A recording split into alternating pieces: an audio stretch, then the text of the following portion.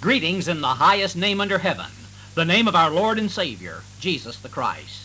Welcome to today's broadcast of the Independent Faith Ministry of the Bible Stands. Turn up your radio and listen very carefully during the next 15 minutes. I have a most important message from God's holy word. My subject is the science of creation. We're comparing the precepts of the world system of evolutionary uniformitarianism with the revelation of God's Word on biblical creationism and catastrophism. In so doing, we're finding out that the evidence of science actually supports creationism much better than it does evolutionary uniformitarianism. For the past several days, I've been discussing the theories of the pseudoscience known as historical geology. I'd like to continue this discussion today, but first let me read Matthew chapter 17 and verse 20. And Jesus said unto them, Because of your unbelief. For verily I say unto you, if ye have faith as a grain of mustard seed, ye shall say unto this mountain, Remove hence to yonder place, and it shall remove, and nothing shall be impossible unto you. The secular system of evolutionary-based historical geology is afflicted with some colossal difficulties. Some of these difficulties make almost inconceivable demands on human reason, and to accept some of the solutions to these difficulties offered by the historical geologists, a person must have a degree of faith in this system greater than that which the Lord said was necessary to move mountains. Let's take just a brief look at a couple of these problems. Anyone who has ever investigated the subject is aware that there are many places on the surface of the earth where rock strata, classified as very young, geologically speaking that is, overlie strata classified as much older. None of the rock formations that are supposed to represent the millions or billions of years of intervening time are present between these two formations. Yet the much younger rock is lying on top of the much older rock in what to all outside appearances is perfect conformity. By perfect conformity, we mean that the junction between the two formations is smooth and even, just as if the younger formation had been directly deposited upon the older. There are no signs whatsoever of any apparent erosion or anything else to give a clue that what the geologist asserts is true, that millions or billions of years have elapsed between the deposition of the two separate formations. To all practical appearances, the two formations were deposited in uninterrupted sequence. Now, geologists know that under present natural law, as soon as masses of rock are lifted up above the surface of the water, they are immediately exposed to the forces of erosion. We're aware that presently exposed continents are heavily scarred with canyons and hollows that are the result of these forces of erosion. The geologists explain the missing rock formations, that is, the formations that the geologic column says should lie between the two formations that have been found, by saying there was a long period between the two depositions in which forces of erosion wore away all of these so-called missing strata. Now, we would reasonably expect that rocks exposed to erosion for many millions of years would show some of the same effects that we see on the surface of the continents today. We would expect to find the contours of valleys, basins, and hills at the top of the much older formation. The strange thing is that in most of the places where very young formations overlie much older formations, such evidence is totally lacking. The marks of any kind of disturbance by erosion is totally lacking at the junction of the two formations. It certainly appears that one formation was directly deposited on the other without any uplift and without any intervening time period. Historical geologists have a very appropriate name for this very common phenomena of nature. They call such rock formations deceptive conformities. You see, in these rather plentiful geologic examples, nature is trying to deceive the hard-working geologist into believing that the two formations were laid down in direct sequence when actually many millions of years passed between the two depositions. But the historical geologist is too smart to be deceived by fickle nature. He has his geologic column, the inspired record of past geologic history as revealed through Sir Charles Lyell. Because he has this record, he can detect nature's prank. Now, it appears that any person approaching this problem without previous geologic bias would recognize in the evidence simply a natural phenomenon. The deceptive conformity should present no serious difficulty at all.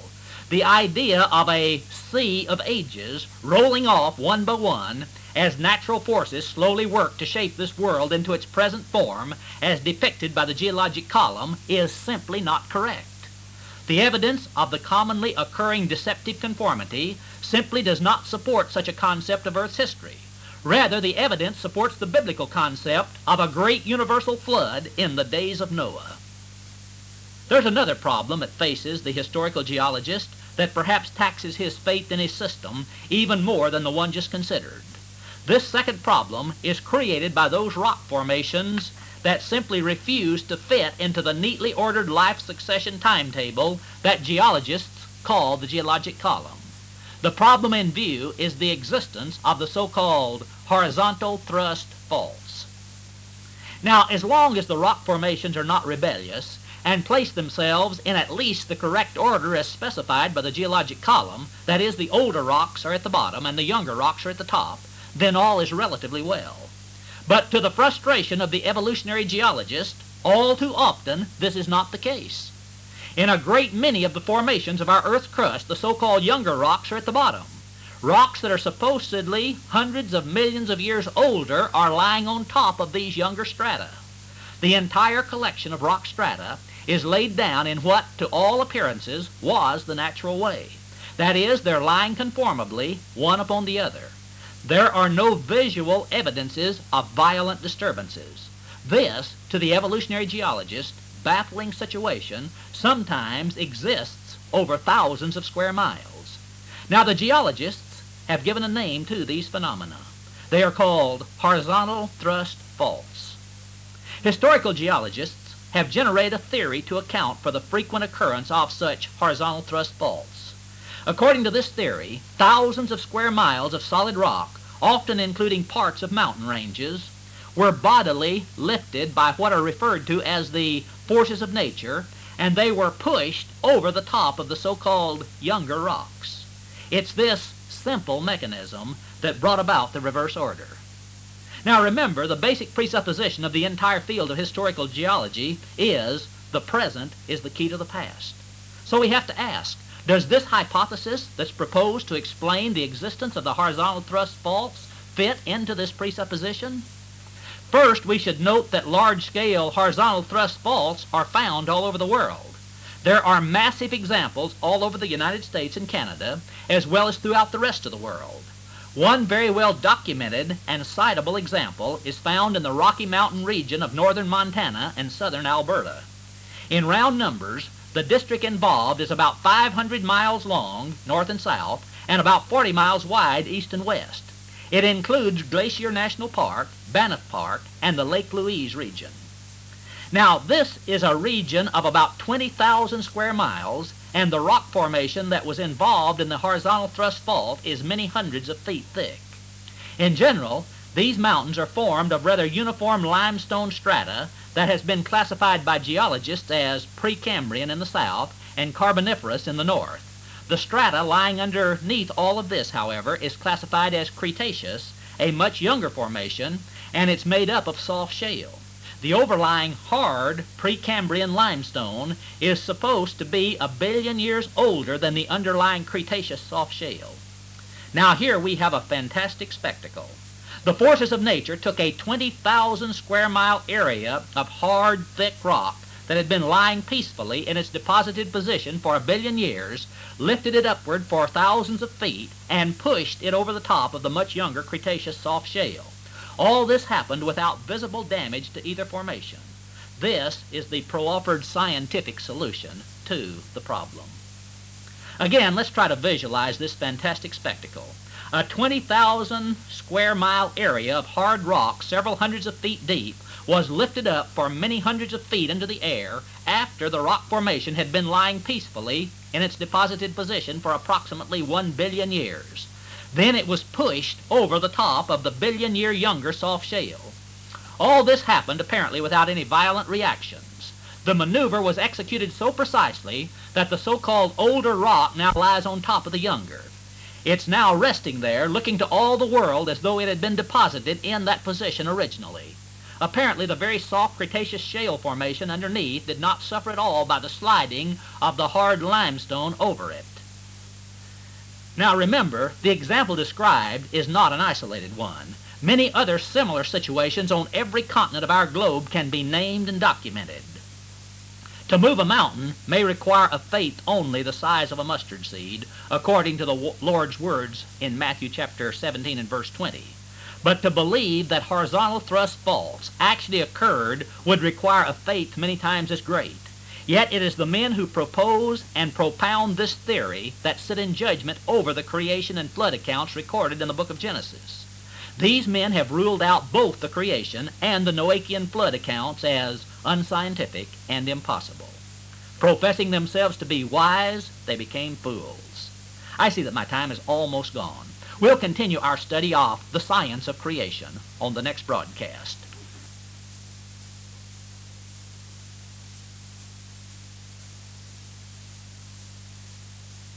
Greetings in the highest name under heaven, the name of our Lord and Savior, Jesus the Christ. Let me welcome you to today's broadcast of the Independent Faith Ministry of the Bible Stands. I'm glad you've joined us by radio for another message from God's holy word. We're continuing our study of the science of creation.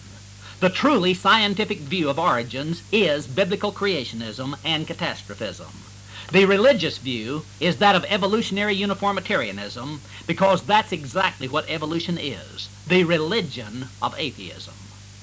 It's now time for us to take a close look at the basic precepts for the theory of evolution. Let me open today's message by reading Ecclesiastes chapter 3, verses 18 through 22. I said in mine heart concerning the estate of the sons of men, that God might manifest them, and that they might see that they themselves are beasts. For that which befalleth the sons of men befalleth the beasts, even one thing befalleth them, as the one dieth, so dieth the other. Yea, they have all one breath, so that a man hath no preeminence above a beast, for all is vanity. All go into one place, all are of the dust, and all turn to dust again. Who knoweth the spirit of man that goeth upward, and the spirit of the beast that goeth downward to the earth? Wherefore I perceive that there is nothing better than that a man should rejoice in his own works, for that is his portion. For who shall bring him to see what shall be after him? The little book of Ecclesiastes in the Old Testament is one of the most remarkable books in the Bible. Penned by King Solomon about 900 years before our Lord Jesus Christ was born, this little book includes a detailed summary of every false teaching and false philosophy that can be generated by the Satan-guided fallen mind of natural man. King Solomon, the chosen vessel through whom the Holy Spirit of God gave us this little book, had in his lifetime experimental knowledge of all of these false pursuits and false philosophies. He had gone astray from God in every conceivable way, and he was endowed with all earthly means for following the fallacies of man. But in his older years, he labeled all of man's pursuits of sinful pleasures as vanity and vexation of spirit.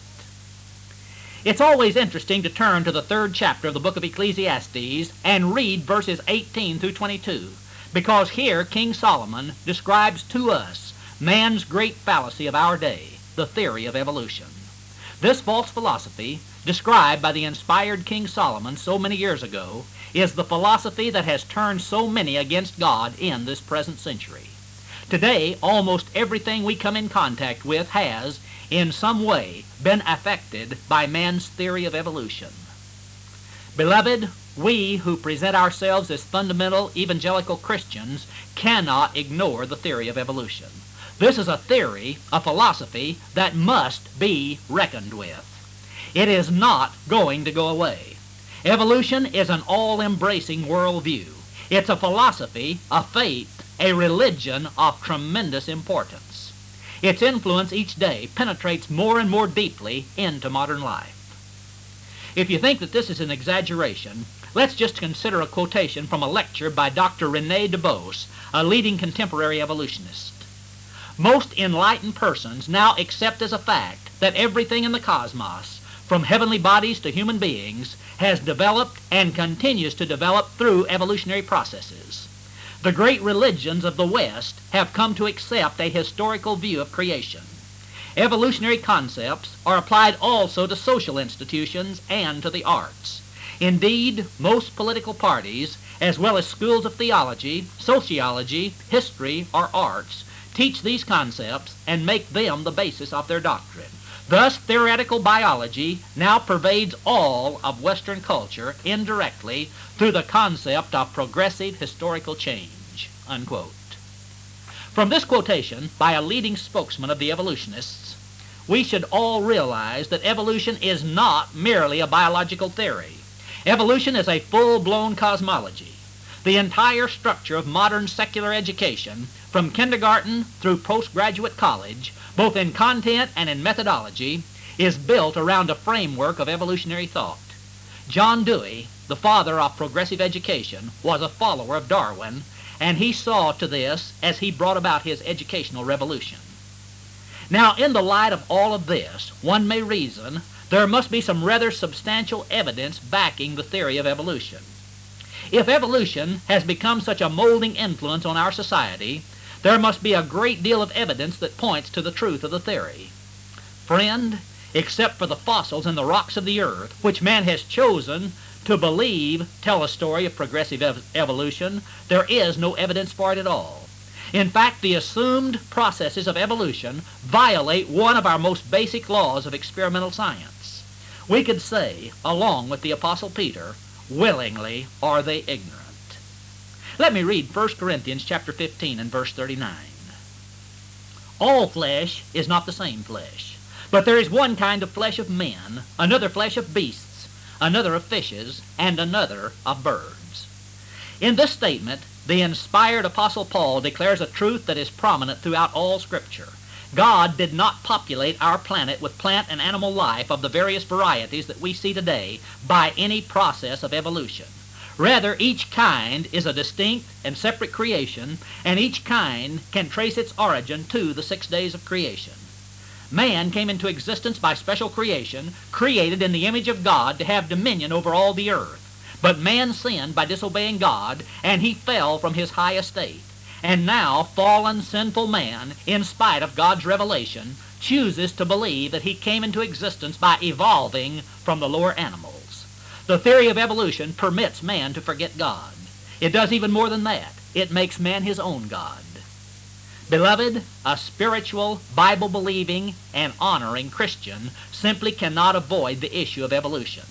This theory, this system of belief, permeates every aspect of secular life, and it influences many areas of religious life also. There is really little wonder that many professing Christians, as well as the assemblies with which they are associated, have capitulated to evolutionary concepts. They have tried to adapt and to harmonize their religious views to modern evolutionary science and social philosophy. It will not, and it does not work. Evolution and Christianity are based on two opposite and mutually exclusive precepts. They cannot both be simultaneously true. Many who are listening today probably now expect me to discuss the many refutations to the theory of evolution that are found in nature. However, this is not my present intent.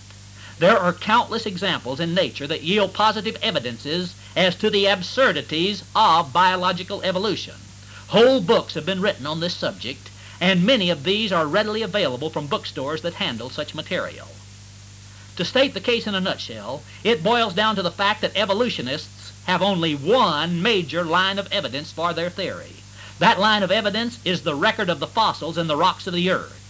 If you're aware of the facts presented in some of my recent broadcasts, then you know how absurd it is to base a theory of evolution on the findings of historical geology. Historical geology itself is founded on an acceptance of the theory of biological evolution. Even evolutionists now have to admit that the evidences for evolution once claimed in the areas of embryology, vestigial organs, and so forth have been proven invalid. Mendel's laws of heredity, which were formulated and experimentally proven after the time of Darwin, have been devastating to the theory of evolution. But what we will do as we continue our discussion is to probe deeper than just the surface evidence against evolution. We'll consider the theory of evolution in the light of the teachings of the Bible and in the light of the most basic laws of true science. We will then see if evolution makes sense, either in light of the biblical teachings of both the Old and New Testaments, or in the light of modern 20th century science. Suppose that we first consider the position of a born-again, Bible-believing evangelical Christian. I think that it should be clear to anyone that this person has obvious and clear-cut reasons for rejecting evolution. He believes the Bible to be the inerrant, verbally inspired Word of God, just as it claims to be. The born-again Christian believes that Jesus is the Christ, the Son of God, and in believing, he has life through his name. Since he believes that Jesus is the Christ, the Son of God, then he believes all the things that Jesus said. And he knows that the four Gospels contain many passages in which Jesus Christ our Lord authenticated all of the Old Testament as the verbally inspired written Word of God. The Lord spoke specifically of all 5 books of Moses, which include Genesis, when in Matthew chapter 5 and verse 18 he said, "For verily I say unto you, till heaven and earth pass, one jot or one tittle shall in no wise pass from the law till all be fulfilled." The Genesis creation account is sober history, recorded almost as a logbook record. Each day's work is described successively. The phrase, "after its kind," is used no less than 10 times in the creative narrative, and each time it's used to describe the inherent reproduction processes that God created within that specific order of life. This phrase plainly indicates that variations within the basic kinds were always to be within very clearly drawn limits. This limitation absolutely and certainly precludes any real evolution. All experimental evidence today points to the fact that these Genesis-imposed limits do exist and that they cannot be crossed. Biologists have been working with fruit flies, irradiated and otherwise, for over 30 years. They've produced almost every variety of fruit fly imaginable, but they have never yet produced a single bumblebee or any other kind of insect. I see that my time is almost gone for today. We'll continue our study of the science of creation on the next broadcast, exactly where we leave off today.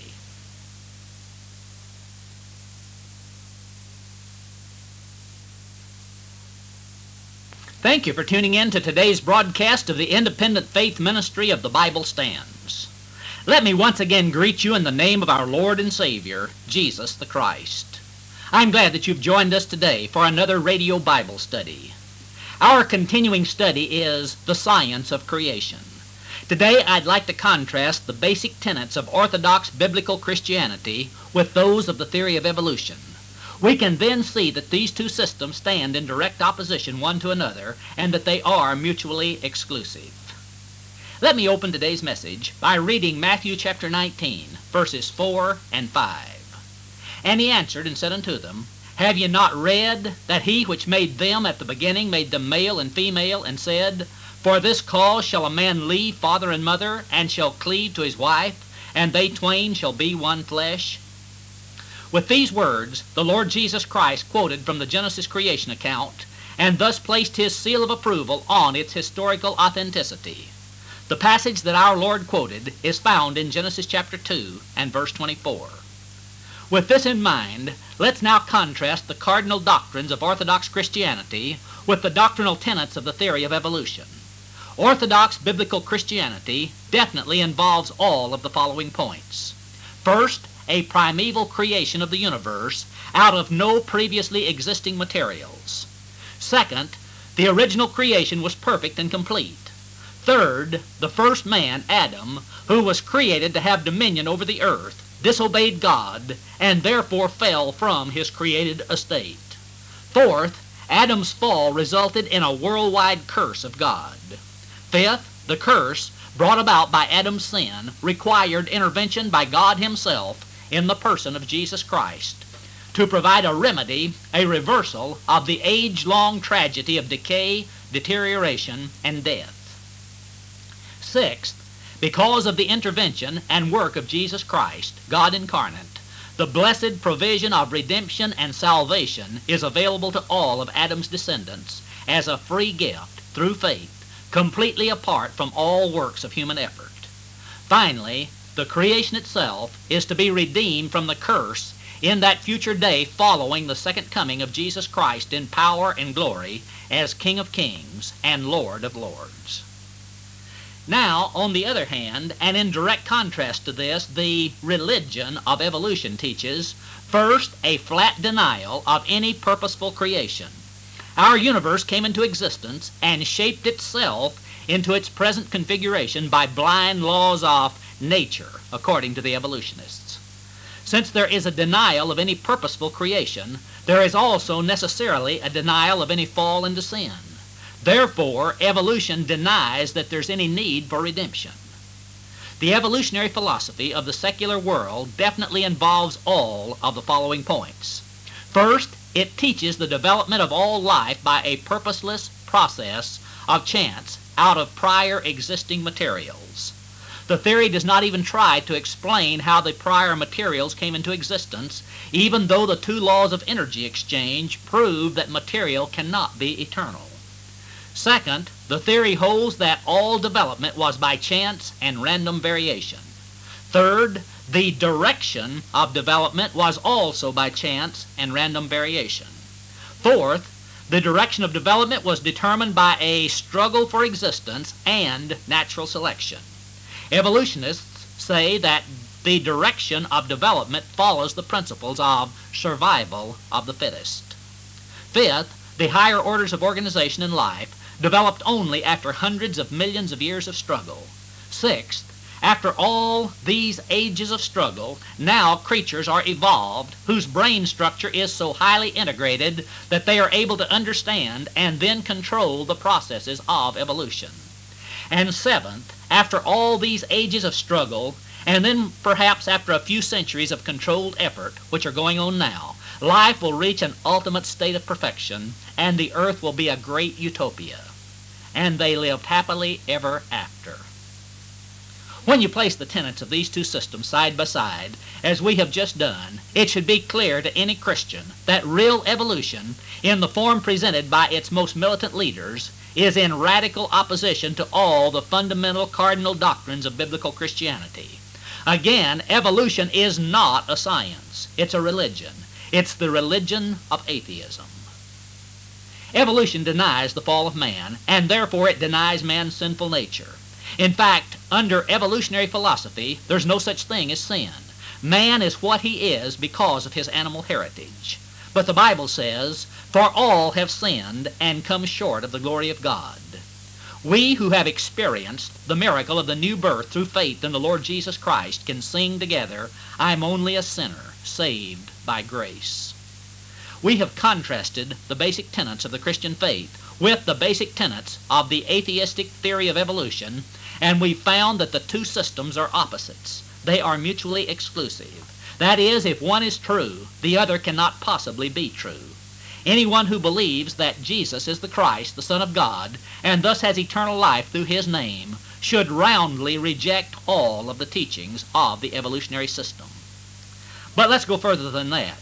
We can show that even people of the Jewish and Muslim faiths, people who do not profess to be Christians, but who do profess to believe in the divine authority of the Old Testament, should also realize that they too cannot accept the teachings of the theory of evolution. The Old Testament, without question, teaches the doctrine of special creation. The creation account found in Genesis chapters 1 and 2 clearly describes a creation without prior existing materials by the omnipotent God. This account tells us that God molded and formed the newly created earth into a system of perfection in 6 days. The Genesis creation account is a magnificent piece of literature, and it is not approached in majesty and beauty by anything else written in ancient or in modern times. There is no other ancient account of origins that even approaches the concept presented in the opening chapters of the Bible. Listener, do you realize that with the single exception of the Bible, all ancient theories of the earth's beginning are actually evolutionary in nature? The theory of evolution was not invented by Charles Darwin. Darwin simply brought it up to date in his time. The ancient Greeks had a very well-developed theory of evolution that was an integral part of their pagan religion. However, the theory goes back even further than that. The ancient Babylonians, living before the time of Abraham, had a rather well-developed theory of evolution. Actually, the Sumerians, the race from which the Babylonians spring, were the authors of the earliest written account of the origin of the earth that we have outside of the Bible, and that account is basically a theory of evolution. All of the ancient accounts of the earth's origin began with prior existing materials. There is never any mention of where these materials came from. The world is then considered as having been shaped and molded into its present form by postulated gods or forces of nature. Let's emphasize this point. It's absolutely clear that the Genesis story of creation could not have been borrowed from pagan sources simply because there are no pagan sources in existence from which it could have been borrowed. It cannot be charged that the Genesis account is merely an accommodation to the mentality of the early Hebrews either. Have you ever paused to consider that creation out of nothing, as described in Genesis, is a great deal more difficult for the human mind to grasp than is evolution? Just look how much more easy it is to get someone to accept the broad-brush description of the supposed principles of evolution than it is to get them to accept creation out of nothing. The conclusion of the creation period described in Genesis chapter 1 is designated by the strongly emphasized statement that God rested from all His work, that is, energy that He had created and made. The Holy Spirit's exact words are, "Thus the heavens and the earth were finished, and all the host of them. And on the seventh day God ended His work which He had made, and He rested on the seventh day from all His work which He had made. And God blessed the seventh day and sanctified it, because that in it He had rested from all His work which God created and made." Therefore, it is emphatically stated that the processes which operated during the creation period are no longer in operation. This fact is again emphasized in the explanatory statement of the fourth commandment found in Exodus chapter 20 and verse 11. "For in 6 days the Lord made heaven and earth, the sea, and all that in them is, and rested the seventh day. Wherefore the Lord blessed the Sabbath day and hallowed it." Old Testament Scripture plainly tells us that at the end of 6 days, God's creative and formative works had all been completed. The world was finished, and God had inspected His finished work and pronounced it very good. The creation period described in Genesis chapter 1 was truly a period of development. It, in every way, was a period of organization, a period of integration, a period of progress from the simple to the complex. Light had been created to alleviate the darkness. Water had been elevated above the atmosphere. Land areas had been brought up out of the waters. The basic inorganic materials of the earth had been compacted into living plants. The two great light sources for the earth had been created and placed in their proper relative positions. The earth's materials had been organized into animal bodies, and these animals had been given the breath of life. And most of all, first man, Adam, had been built up from the dust of the earth into the most highly organized system in the universe.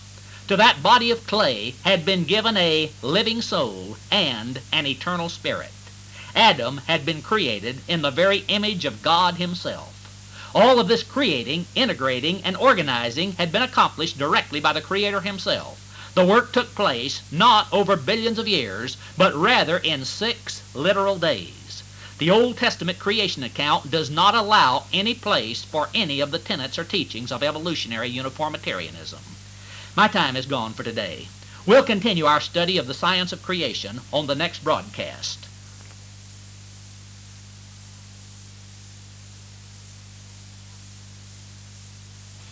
Greetings in the highest name under heaven, the name of our Lord and Savior, Jesus the Christ. Welcome to today's broadcast of the Independent Faith Ministry of the Bible Stands. I'm glad that you've joined our radio family for another message from God's holy word. We're continuing the study that I call the science of creation. We're looking at the technical aspects of biblical creationism, and we're finding that the model erected upon creation precepts is vastly superior from a scientific standpoint to the model of evolutionary uniformitarianism. Today, let me continue the arguments for the precept that I introduced on the last broadcast. That precept was that those who profess to believe in the divine origin of the Old Testament, Jews, Muslims, and so forth, are not consistent in their beliefs if they also profess to believe in evolution. Let me again read Exodus chapter 20 and verse 11. For in 6 days the Lord made heaven and earth, the sea, and all that in them is, and rested the 7th day. Wherefore the Lord blessed the Sabbath day, and hallowed it. Old Testament Scripture tells us plainly that all of God's creating, developing, integrating, and organizing had been accomplished directly by the personal work of the Creator Himself. The work took place not over billions of years, but in 6 literal days. And lest we be prone to believe that the word day was not really intended to mean day, God defined the word when He first used it. The creation days each consisted of an evening and a morning. There was evening, there was morning, one day. Now, since God's creation was finished and God rested on that 7th day, nothing that resembles true creation has been going on in the world since that time. If we want to, we are perfectly at liberty to call God's work of the 6 creation days evolution. But if we do, we must still recognize that such processes have not existed since that time. But the true evolutionist just simply cannot accept this. He insists that the present is the key to the past, that all past history can be explained by present processes that are in operation and that can be studied today. He insists that creation is still going on and that the processes that supposedly led the earth to its present state of evolution are continuing onward and upward. Eventually, under careful control of man, the magnificent end product of evolution, who is now so far advanced that he can understand and control evolution, the world will become a utopia. Evolution is clearly in opposition to the teachings of the Old Testament. The evolutionist claims that man will control the processes of evolution to direct the development of our present world for the benefit of all mankind. But the Old Testament says in Ecclesiastes chapter 7 and verse 20, "For there is not a just man upon the earth that doeth good, and sinneth not." Anyone who is a careful observer will have to admit that in this the Old Testament is correct. We've seen that the Genesis account of creation definitely insists that all creative activities ended after the 6th day. But the true evolutionist cannot accept this. He says that creation, if we insist on calling it that, took place by slow evolutionary processes over billions of years. The processes that brought about evolution are still in operation, so therefore creation is still going on. In this one point only, there is a significant difference in the biblical revelation and the theory of evolution. But it doesn't end there. It doesn't stop with just that one point. The Genesis account shows that sin and disorder entered God's complete and perfect creation. God pronounced a curse on man's dominion. "Cursed is the earth for thy sake," according to Genesis chapter 3 and verse 17. According to biblical revelation, then, instead of processes of increasing order, development, and integration and organization, the natural processes of the universe became processes of increasing disorder, of decay, and of death. Even man himself, the man who had been created in the very image of God, the man whose body had been organized from the very elements of the earth, was, from that time on, subject to a continuing process of decay. His final destiny was to return to the same elements from which he had come. "In the sweat of thy face shalt thou eat bread, till thou return unto the ground, for out of it wast thou taken. For dust thou art, and unto dust shalt thou return." Thus, the basic law of the universe became not a law of evolution, but a law of deterioration, a law of death. And to all who simply open their eyes and look, this can be seen around us today. The history of our planet is marked by an age-long record of struggle, suffering, decay, and death. It's a state of existence that is associated with the universal reign of sin. It's a state of existence from which only God Himself can bring deliverance. Only God Himself can bring salvation. The very evidence in front of the eyes of the unbiased observer should be sufficient to convince him that evolution, with its basic tenet that everything is progressing onward and upward, that everything is getting more highly integrated and is experiencing improvement, is utterly and totally false doctrine. Both the Old and New Testaments of our Holy Bible present statement after statement and fact after fact which totally refute all of the basic tenets of the evolutionary philosophy. The evidence before our eyes completely supports the biblical position. There are people today who claim not to believe in the Old Testament, but they do profess to believe in the New Testament. When these people adopt a name that's supposed to be descriptive of their beliefs, they call themselves progressive revelationists. Usually such people are convinced that the Old Testament is pre-scientific. They say that its religious concepts contain elements of mythology. These people often say that they can accept both their faith in the New Testament and the theory of evolution. Since the New Testament is their sole rule of faith and practice, they claim that they are not burdened with Old Testament superstitions such as that of the creation account. People who think along these lines should also clearly understand that the theory of evolution is repudiated again and again by the New Testament. Claiming to accept both evolution and New Testament Christianity simply demonstrates a lack of familiarity with the New Testament Scriptures. The Lord Jesus Christ quoted from the creation account in Matthew chapter 19. The writer of Hebrews clearly tells us that all things were made out of nothing by the Word of God. In Hebrews chapter 11 and verse 3 we read, "Through faith we understand that the worlds were framed by the Word of God, so that things which are seen were not made of things which do appear." The writer of Hebrews also agrees with Moses that all of God's creative activity ceased at the end of the creation week. In Hebrews chapter 4 and verse 3 he writes, "Although the works were finished from the foundation of the world." My friend, the Old and New Testaments are not contradictory. Taken together, they form our Bible, the written Word of God. Let's read the details of Adam's creation as they're given in Genesis chapter 2 and verse 7. "And the Lord God formed man of the dust of the ground, and breathed into his nostrils the breath of life, and man became a living soul." This statement should settle the question of evolution, at least as far as man's origin is concerned, for anyone who professes to believe that the Bible is the inspired Word of God. It is specifically declared that the Lord God formed man of the dust of the ground, not of the flesh of other living creatures. In God's Word, every word is important, and every word has its meaning. The dust of the ground can only mean inorganic, non-living material.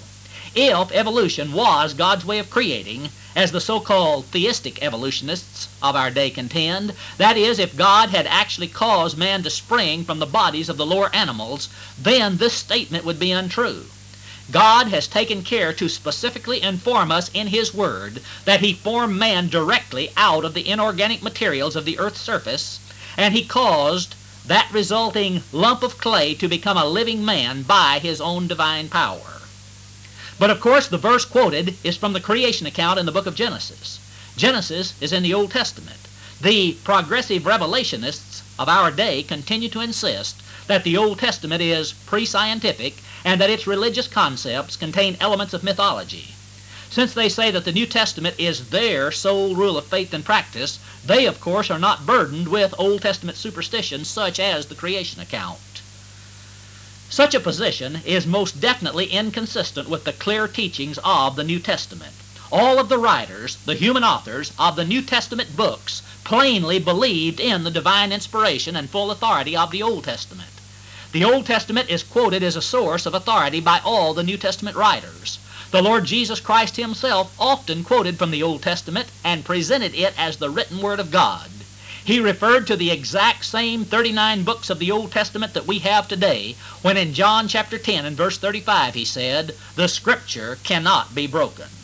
The Lord Jesus Christ also quoted from Genesis chapter 2 and verse 24, a part of the creation account, in His discourse on the marriage relationship that's found in Matthew chapter 19 verses 4 and 5.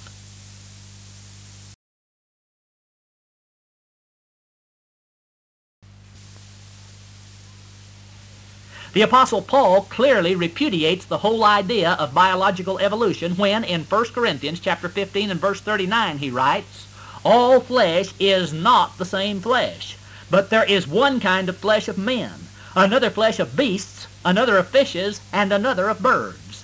This is a point-blank denial of one of the foremost tenets of biological evolution. Evolution is founded on the belief in a basic equivalence of all kinds of living matter. It should be evident to anyone who takes time to investigate the Scriptures that the Old Testament stands in full accord with the Old Testament, rather I should say the New Testament, stands in full accord with the Old Testament in its teaching of the doctrine of special creation. The concepts of evolution are roundly condemned in both Testaments. No one who believes in the divine inspiration of either the Old or New Testament can consistently believe in evolution. I see that my time is almost gone. We'll continue with our study of the science of creation on the next broadcast.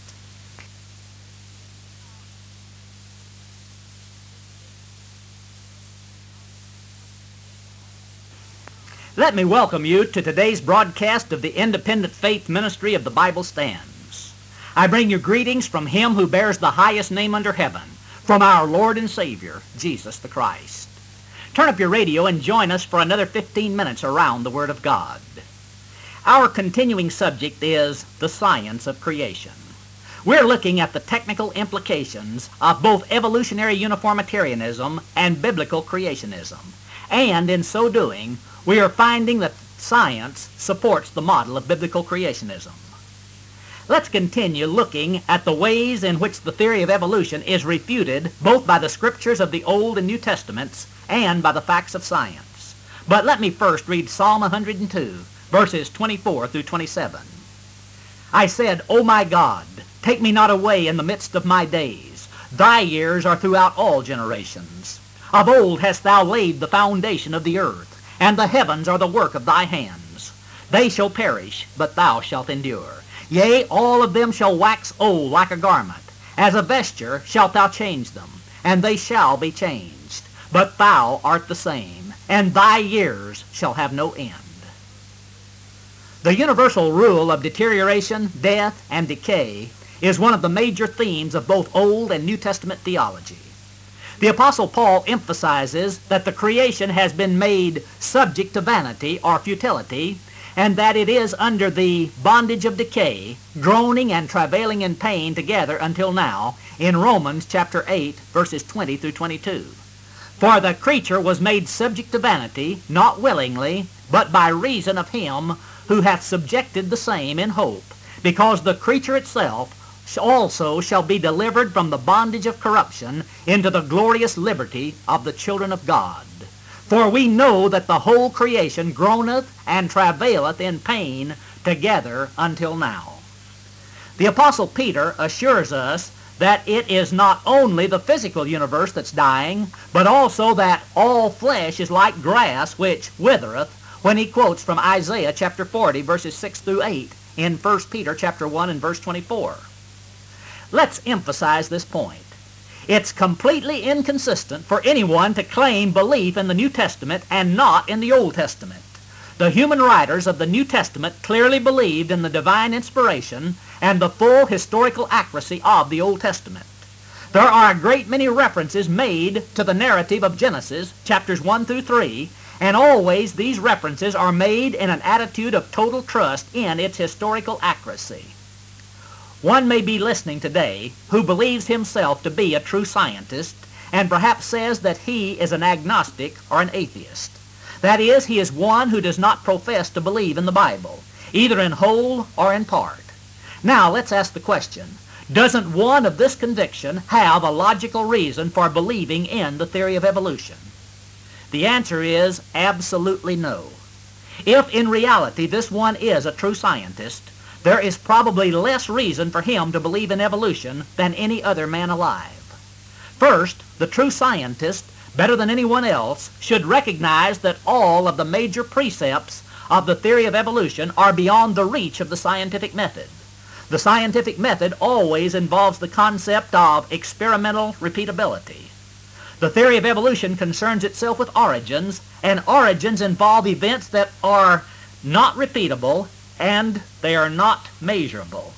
Scientists can only deal with the processes of the present world. It's totally impossible to extrapolate present processes sufficiently far into the past to determine the real facts of origins.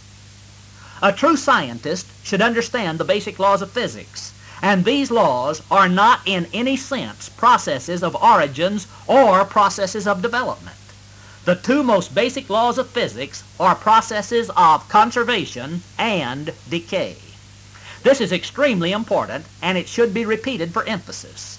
all present processes of our universe, it makes no difference whether they're physical processes, chemical processes, biological processes, geological processes, or whatever, must operate within the limits of the two most basic laws of physics. These two laws, known as the first and second laws of thermodynamics, are the laws of energy exchange. The first law of thermodynamics is a law of energy conservation. Energy cannot be created or destroyed. The second law of thermodynamics is a law of energy deterioration. In every energy exchange, a portion of the energy is converted into a less useful form. These two laws put impassable boundaries on the processes of the universe. They tell us that the state of the measurable universe is one of quantitative stability and qualitative decay. Absolutely nothing is presently being created or destroyed. That which is presently in existence is constantly decaying toward a condition of thermal equilibrium, a state of death. Insofar as can be observed or measured by man, there is no exception or variation from these principles anywhere or at any level in the universe. The two laws of energy exchange are basically, fundamentally, and irrevocably in opposition to the entire philosophy of evolution. The evolutionary philosophy says that present processes are those processes by which the universe came into existence. But the first law of thermodynamics says that no energy, and since matter is just energy in a special form, this includes everything, no energy is coming into existence. In addition, evolutionary philosophy holds that there is a universal law that, with increased passage of time, makes things tend to become progressively more organized and more complex. Supposedly, as time went on, elemental particles became atoms, atoms became molecules, the non-living developed life, simple life forms became complex animals, animals became men, and so forth. But the second law of thermodynamics says there's a law operating throughout the universe whereby everything tends to become less organized, randomness increases, and things decay and die. These two precepts are mutually exclusive, and they cannot be simultaneously true. The second law of thermodynamics is true and can be so proved by the experimental method. Therefore, evolution cannot be true and cannot have taken place. Its most basic precept is provably false. There is a universal law of change, but the change is downward, not upward. The theory of evolution is precisely the converse of the second law of thermodynamics. True science does not prove evolution at all, as evolutionists often claim it does. Rather, true science disproves evolution. The Bible not only supports the principles of the two laws of thermodynamics, it calls attention to them in chapters 2 and 3 of the book of Genesis. The reasons that people accept evolution are not scientific in nature. There is absolutely no real scientific evidence for it, and there is a great deal in nature that totally refutes it. Then why do people accept this preposterous theory, and why do they defend it so vigorously? Let's point to something that many may have never realized. The real reasons for accepting the theory of evolution are not scientific, but rather religious reasons. There seem to be two, and only two, basic reasons why people believe in evolution. First, evolution stresses those things that are the most understandable and the most precious to natural unregenerated man. The theory stresses the principles of progress and improvement, that is, self-interest and self-improvement. Within the realm of evolutionary thought, man himself is conceived of as the highest system, the end product of the evolutionary process. Now man, that highly evolved creature, is able to control all future evolution by control of his social order and his own biological activities. Evolution makes man his own God. This concept, to natural man, is an overpowering religious idea. The concept of evolution totally frees natural man from responsibility to a sovereign God and Creator. Without this crutch, men might otherwise see themselves as creatures who must someday give an account of their activities to a God of judgment. Within the philosophy of the theory of evolution, man becomes his own God. He sees himself as responsible only to himself. Or perhaps more specifically, in actual practice, he becomes responsible only to the intelligent elite of the human race. They, in actuality, become his controllers and his spokesmen. Does this begin to shed some light on modern political movements? In short, evolution is a part of the religion of the Antichrist. What I've just described is the thought world of the true leaders in the religion of evolution. It seems to be the only possible explanation of the motivation behind such men. Those leaders are truly representative of the men of whom Paul speaks in Romans chapter 1 and verse 22. Professing themselves to be wise, they became fools. Now, many people today are evolutionists because of this first reason. They simply do not like to retain God in their knowledge. If God is to be rejected, then the universe must be explained in some other way. Evolution is the answer that they've chosen. Most of the average people, though, who believe in evolution are really not thoroughly committed to it in this way. The main reason that many people of the world today believe in evolution is because most people believe in evolution. People are conformists. Pressure has developed through the efforts of the group. People have come to believe that in order to be scientific, they must accept evolution as a fact. Many people who profess to believe in evolution really don't know very much about the theory, and they know even less about its true conflict with Christianity. A person cannot be truly Christian or truly scientific and still believe in evolution. How long wait you between two opinions? If Baal be God, follow him. But if Jehovah be God, follow him. My time is almost gone. We'll continue our study of the science of creation on the next broadcast.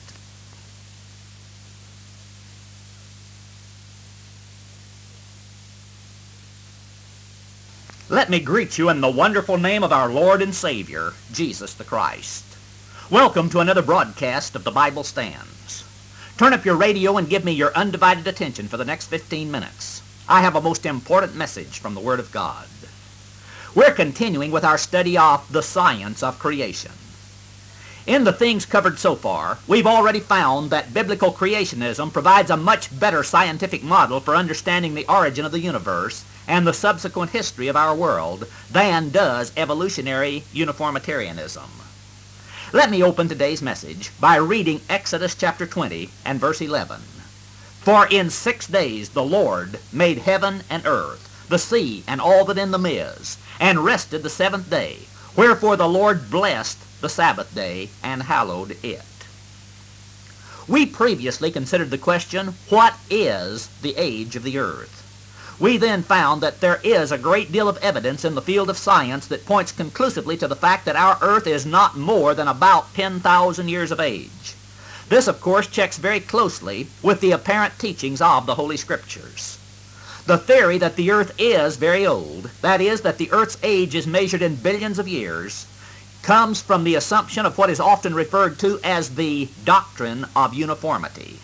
Recall that this is the doctrine that states that present natural processes, operating at essentially the same time rates that we observe today, may be extrapolated indefinitely into the past, and that these processes can account for all the development and past history of our earth. The doctrine of uniformity is usually stated in the catchy clause, the present is the key to the past. But this doctrine can also be stated in the words that Peter used to describe a false philosophy that he predicted would be rampant in the last days. In 2 Peter chapter 3 and verse 4 we read, For since the fathers fell asleep, all things continue as they were from the beginning of the creation. The only tangible evidence for an old earth is that of the well-known geologic column. Those who take the trouble to investigate the situation thoroughly soon find out that the geologic column is nothing more than a purely artificial creation of man, actually bearing little resemblance to the true structure of the Earth's sedimentary rock strata.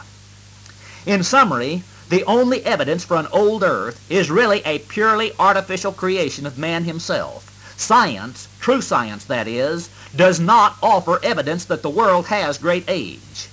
We can't emphasize this fact too strongly. The fossils in the rocks of the earth are much better explained by the universal flood at the time of Noah that's described in the Bible. True science, rather than offering evidence that our planet is very old, actually provides the proof that it cannot be more than 10,000 years old. So there is really no reason that anyone should feel a need to try to harmonize old earth theories with the teachings of the Bible. However, there is a theory that has received widespread acceptance among evangelical Christian people that does purport to harmonize the biblical teachings of the history of our earth with the supposed geologic findings of so-called science. This theory is known as the ruin and reconstruction theory, or more popularly as the gap theory. Since so many sincere Christians have accepted and taught this theory, we should take some time to discuss it. Many of the great Bible teachers of the early part of this century accepted and taught the gap theory. Among some of the well-known names that could be placed on the list of gap theory advocates are C.I. Scofield, Lewis Talbot, H.A. Ironside, Arno C. Gaebelein, and many others. These men were driven to their position not at all because of strong scriptural support for the theory, because such does not exist, but rather because that in so many qualified and reputable scientists strongly asserted that the earth's great age was a proven fact. Not being technically qualified to refute these scientists on their own ground, these great godly Bible teachers simply accepted the gap theory as their only available way of maintaining the integrity of the Scriptures. And in accepting it, they apparently did not look too closely at the far-reaching theological implications that came as a result of acceptance of the theory and its teachings. The theory, stated briefly, is that the greater part of the geologic ages may be placed between the first and second verses of Genesis chapter 1. The gap theory suggests that the first clause of verse 2 should be translated, "And the earth became without form and void." This moves verse 1 back into the immeasurable past, and in so doing provides a place for the geologic ages. Advocates of this theory say that in doing this, they have neatly harmonized the teachings of the Bible with the teachings of historical geology, and there is no need for one to oppose the other. On the surface, the theory sounds plausible, but when we go below the surface, we find that there are some very weighty objections, primarily from the theological, but also from the geological viewpoint. In the end result, the theory really does not harmonize anything. The Bible must be accepted at its face value teaching, or not at all. Anyone who feels it necessary to harmonize the majestic revelation of God's written word with the speculations and guesses of historical geology should spend a few moments meditating on the searching questions directed by the God of creation to the mere creature Job, as they're recorded in Job chapter 38, verses 4 through 11. "Where wast thou when I laid the foundations of the earth? Declare, if thou hast understanding. Who hath laid the measures thereof, if thou knowest? Or who hath stretched the line upon it? Whereupon are the foundations thereof fastened? Or who laid the cornerstone thereof? When the morning stars sang together, and all the sons of God shouted for joy? Or who shut up the sea with doors, when it brake forth, as if it had issued out of the womb? When I made the cloud the garment thereof, and thick darkness a swaddling band for it, and brake up for it my decreed place, and set bars and doors, and said, Hitherto shalt thou come, but no further, and here shalt thy proud waves be stayed." How could man's puny reasonings ever become significant to one who has had a personal encounter with the God of the universe? But in spite of this, proponents of the gap theory say that back in the limitless past, God created a perfect earth. Then, they say, the earth became waste and void because of some great catastrophe. The 6 days that followed are therefore a ruined earth's reconstruction rather than days of creation. To find scriptural support for the postulated catastrophe, they go to Ezekiel chapter 28, verses 12 through 19, and Isaiah chapter 14, verses 12 through 17. These passages tell of Satan's fall. Those who advocate the theory say that his fall is associated with the ruin of that early earth.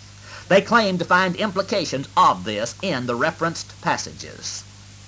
Now, it must be admitted that on the surface this theory does sound plausible. It can be understood why the gap theory was grasped as a straw to a drowning man by Bible teachers and others alike when they had been browbeaten into believing that the geologic ages were factual history. But when we go below the surface, we find that there are some very weighty objections, both from the theological and the geological viewpoints. In the end, the theory really does not harmonize anything. However, it does do violence to certain cardinal doctrines of the Bible. The first objection on the theological side is that the gap theory is explicitly contradicted by the explanatory clause of the fourth commandment that's found in Exodus chapter 20 and verse 11. For in 6 days the Lord made heaven and earth, the sea, and all that in them is, and rested the seventh day. Wherefore the Lord blessed the Sabbath day, and hallowed it. Proponents of the gap theory have made a great deal over the difference of the Hebrew words for created of Genesis chapter 1 and verse 1 and for made of Exodus chapter 20 and verse 11. It's held that create means to call into existence out of nothing, and make means to form out of prior existing materials. That there is such a general distinction in the words cannot be denied. However, scriptural usage indicates that this distinction does not always hold, because the Hebrew word for create is used in Genesis chapter 1 and verse 21 when it speaks of bringing into being of great whales, and again in Genesis chapter 1 and verse 27 where man was brought into existence out of the dust of the ground. The Hebrew word for make is used in reference to the forming of man in Genesis chapter 1 and verse 26, and the word for create is used for the same act in Genesis chapter 1 and verse 27. It is difficult to deny that Moses intended Exodus chapter 20 and verse 11 to be a summary of the account of creation that he had penned in Genesis chapter 1 and verse 2.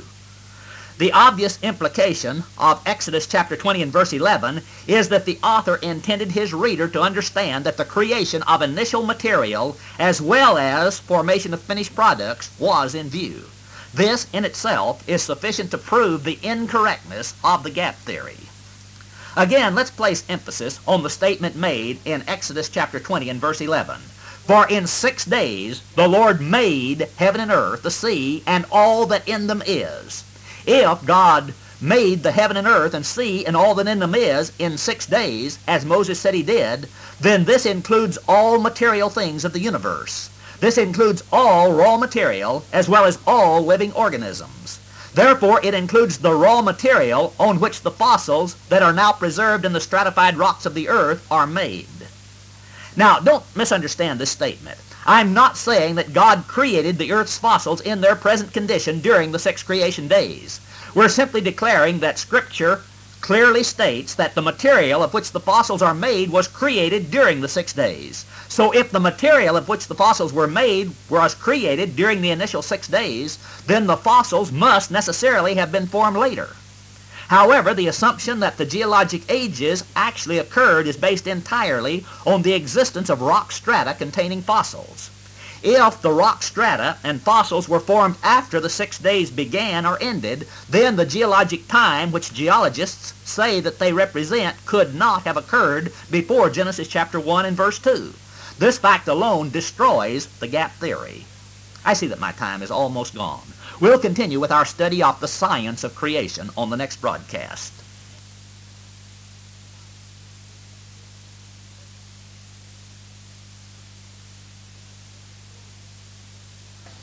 Thank you for tuning in to today's broadcast of the Independent Faith Ministry of the Bible Stands. I look forward to this time each day when I can greet you in the wonderful name of our Lord and Savior, Jesus the Christ. I appreciate your joining me by radio for another message from God's holy word. Our continuing subject for today is the science of creation.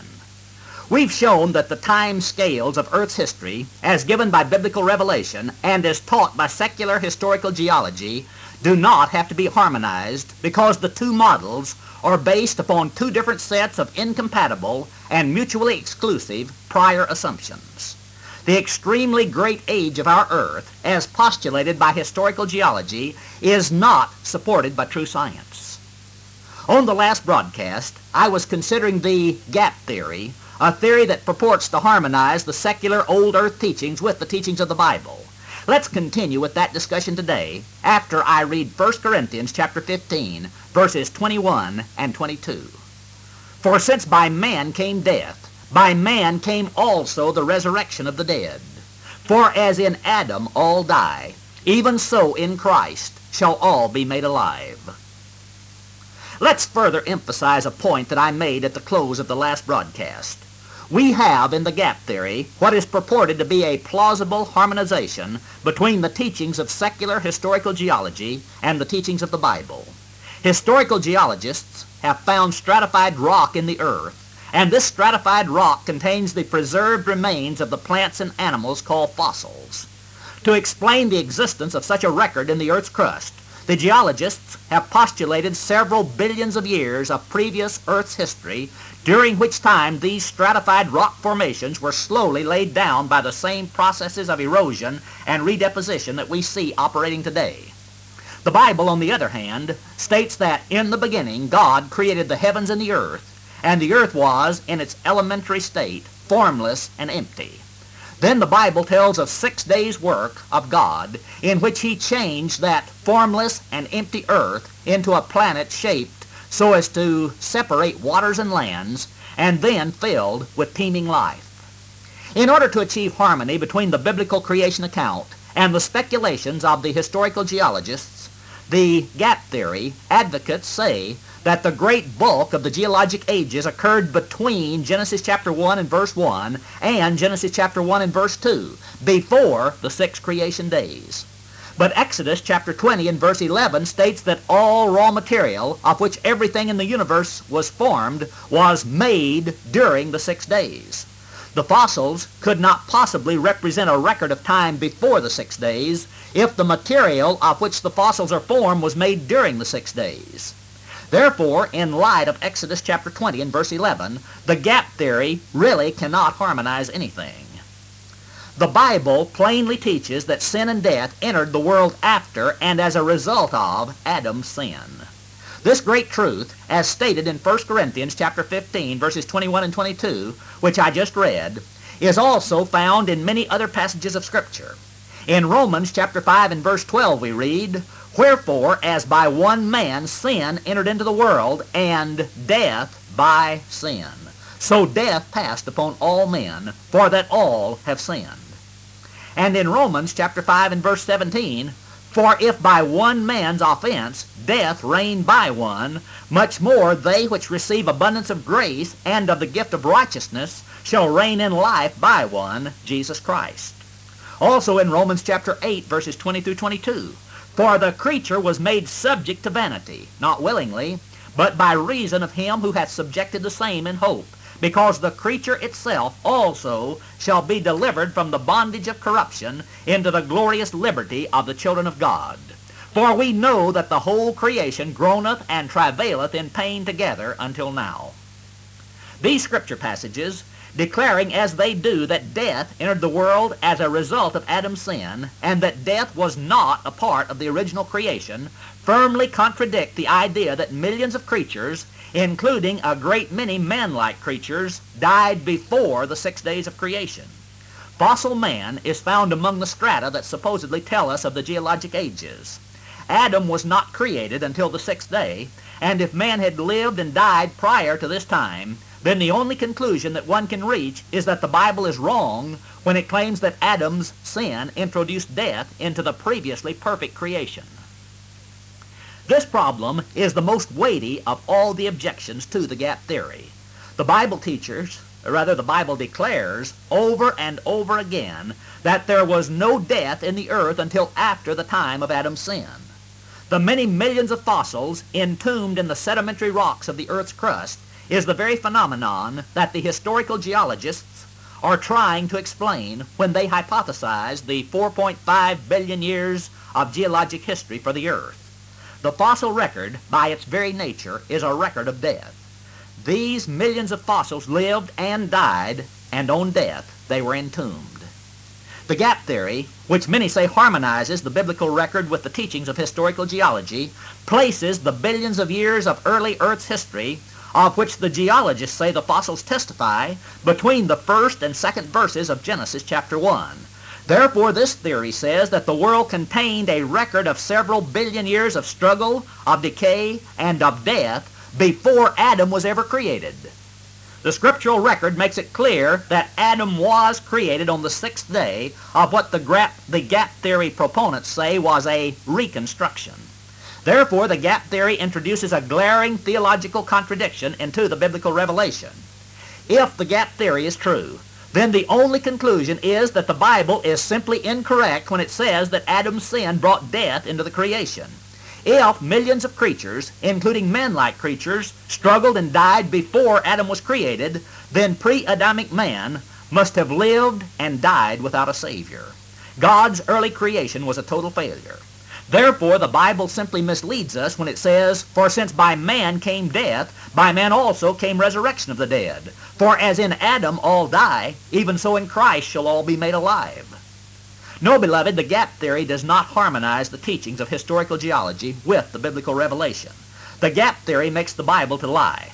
The Bible, God's Word, does not lie. The gap theory cannot stand. Let me read Genesis chapter 1, verses 1 and 2. "In the beginning, God created the heavens and the earth was without form and void, and darkness was upon the face of the deep, and the Spirit of God moved upon the face of the waters." The opening verse of the book of Genesis contains the statement that God, who existed from eternity past, began the time history of our universe by creating time. In the beginning, space, God created the heavens and the heavenly body upon which the human drama was to be played out, and the earth. When we consider that scientists now know that our universe is a time, space, matter, that is, energy, continuum, it seems rather striking, in a technical sense, that all three parts of this Trinity in unity, that is our universe, should be mentioned in the first verse of the Bible. But what we should direct our attention to now is the second verse of Genesis chapter 1. All the standard translations of the Bible translate the first clause of Genesis chapter 1 and verse 2 as, "The earth was without form and void." There's good reason for this. The word used here is the regular Hebrew verb of being, which can only be properly translated as was. This same word appears 264 times in the writings of Moses, the first 5 books of the Old Testament, and in only 6 of these usages, because of context, does it carry a translation of became. If Moses had been trying to show that the original perfect earth created in verse 1 had progressed to a state of ruin, that is, formlessness and emptiness, there is a much better Hebrew word that he could have used. All the rules of syntax and grammar point to the fact that Moses intended to say exactly what appears in the King James Version. The earth was without form and void. These points have been brought out because those who advocate the gap theory say that Genesis chapter 1 and verse 2 should read, "And the earth became without form and void." This provides a convenient place to insert the billions of years of Earth's early history that historical geologists allege are testified to by the sedimentary rocks of the Earth's crust. Therefore, they say that the teachings of both the Bible and historical geology are harmonized. But the truth is, became is actually an unnatural translation, and such a reading was never considered until after theologians became convinced that the geologic ages were a proven fact. In context, and under the normal rules of translation, Genesis chapter 1 and verse 2 reads exactly as the King James Version presents it. "And the earth was without form and void, and darkness was upon the face of the deep, and the Spirit of God moved upon the face of the waters." This verse is obviously intended to describe the primeval earth as it was when God first brought it into existence. Nothing in the verse even hints that the author is trying to convey the idea that the earth of Genesis chapter 1 and verse 1 was perfect and changed to a ruined state after some catastrophic event. In fact, the words that are translated without form and void do not convey the idea of ruin at all. Without form simply means shapeless. That is, as the world initially came into existence, it did not have the shape or form that God desired it to have as the perfect abode for man. The first 3 days of the creation period are primarily devoted to the correction of this state of formlessness. The embryonic earth was apparently a smooth ball covered by a universal sea, the deep, and bathed in universal darkness. This is the meaning of the word translated without form. God provided light and divided the light from the darkness, divided the waters from the waters, and then changed the shape of the smooth crust to provide low places for the seas and raised places for the continents. Then the initial formless earth became one with form. The word void simply means empty. On the first creation day, in its initial state, the earth had no living inhabitants. It was void of life. It was empty. On the 3rd, 4th, 5th, and 6th days of creation, God created first plant life, then animal life, and then man. This corrected the initial condition of emptiness, and the earth was no longer void. The primeval earth, as it first came into existence, was without form and void. After the sixth day of creation, these conditions were corrected, and God pronounced his creation very good. There is no room whatsoever for the speculations of the gap theory. My time is gone for today. We'll continue our study of the science of creation on the next broadcast.